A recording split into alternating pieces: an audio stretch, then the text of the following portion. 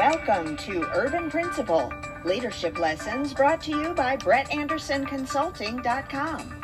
And now here's your host, Brett Anderson. And welcome back to another podcast. And last time we started talking about positive behavior intervention supports, one of my favorite subjects. And we started talking about developing common language. We even talked about an attention getter with the Fast Five. And remember, if you gear up your guidelines for success, whatever you decide on those as a building, like our be respectful, be responsible, be safe, you can teach all kinds of expectations around those guidelines.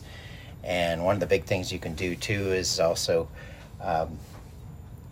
teach what that looks like and how you model it.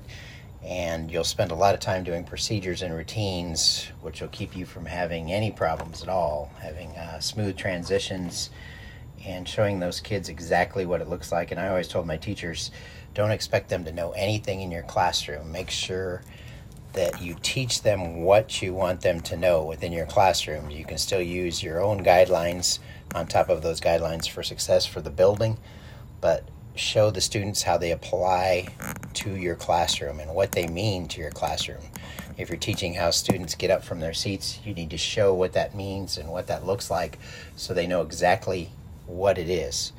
And if you want them to sharpen pencils in a certain way, don't expect them to know what they don't know. Show them exactly what that looks like and demonstrate. Show them what it looks like. Show them. Here's what it means. It means we get up, we walk this way to go to the pencil sharpener, we take the shortest route. We don't bypass and go over here and pick on somebody along the way or knock somebody's books off or touch somebody. We keep our hands to ourselves.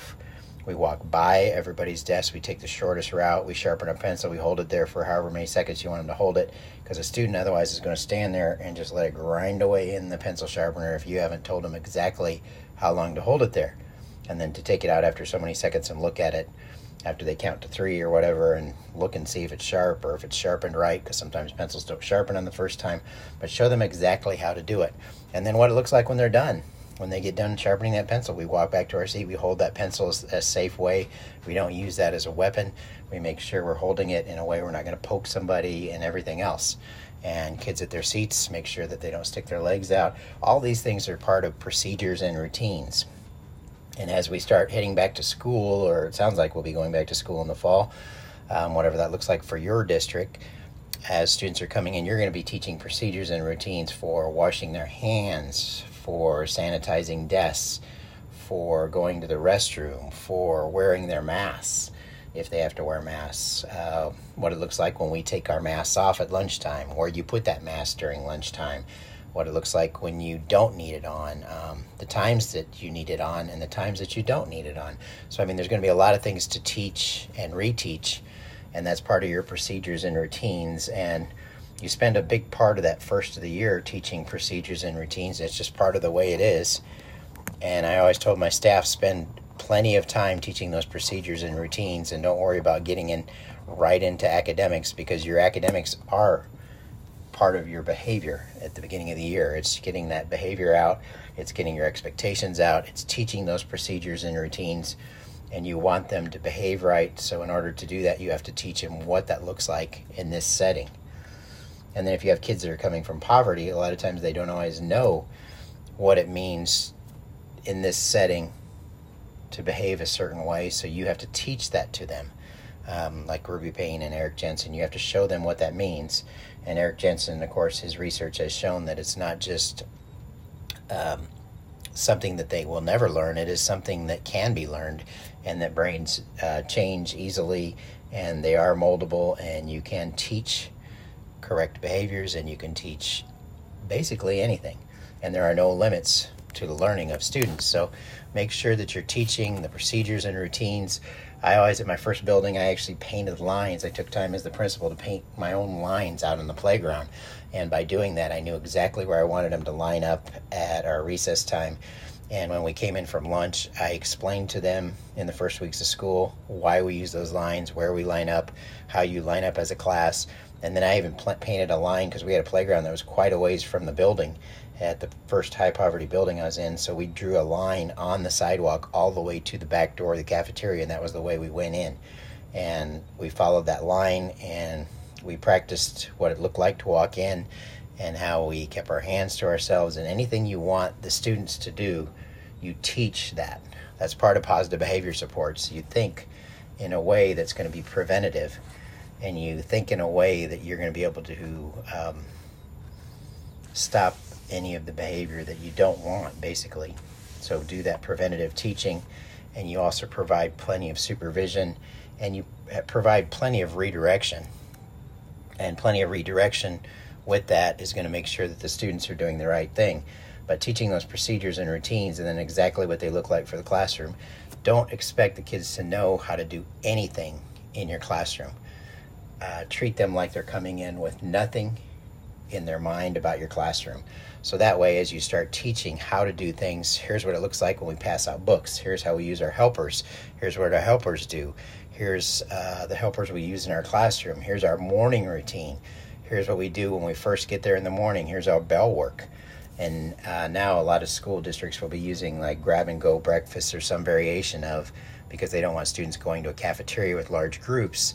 So as they eat in the classroom or whatever setting they're eating in for you, you have to make sure that you teach the correct procedures and routines for that breakfast and for what we do with our trash and how we come into the classroom and what do we do when we're done with our breakfast, how we throw it away, and then what do we do after that. I look at my chart, and maybe the teacher has a chart on here are the things to do right away as we're getting started on our bell work, or maybe the teacher has a procedure where she has it projected or he has it projected on an LCD and through the computer, and they're able to show that here are the procedures and routines that you will follow as soon as you're done. You do bell work, you do this, and this is our steps, and here's the schedule posted for the day.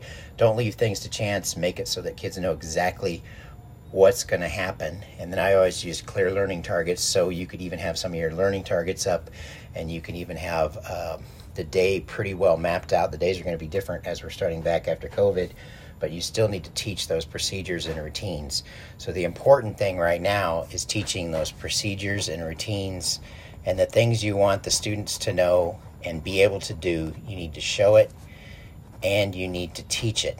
There are some great books out there, and you can find other information in books, and Pinterest has a lot of posts and things about procedures and routines, and you might talk to colleagues if you're a new teacher, because there are some good tips you can get on procedures and routines and get some good advice, and think of everything that you want your kids to know. Otherwise, they will probably do the opposite. And there's nothing wrong with stopping and saying, hey, this didn't work. Last time we passed out paintbrushes, so here's what we're going to do this time. I want to tell you a new procedure on how we're going to do this. And then carefully outline, here are the steps and here are the things that we're going to do to get out paintbrushes or whatever it is that didn't go so well. There's nothing wrong with stopping and having a class meeting. And like Rick Smith says, you should be doing 2 to 3 behavior lessons per lesson anyway, per regular lesson. So as you're getting ready to teach math, you should be doing a couple reminders on some of the procedures and routines and some of the things you want them to know. So if you're doing that a few times every day, and you're doing that as needed, and you're doing that to reteach, teaching those kids the social skills and the skills that they need to be successful in your classroom, you're going to be that much farther than anybody else. So it's so important to teach those procedures and routines. This kind of gave us a little heads up on what that looks like and how we're going to be doing that and how you can do that. And I want to get into de-escalation next time and tell you some actual techniques and some things that you can do with students, but keep concentrating on procedures and routines. And now is a great time to think about how you're going to run your classroom and the procedures and routines you're going to use. And I know we'll be touching this again because it's such a big part of positive behavior intervention supports, but think about your procedures, routines. And our quote tonight is, every success story can be told in a series of failures. And that was by Sarah Manguso. So don't forget, keep promoting positive leadership. And remember, culture changes through successful leadership. Until next time, stay positive.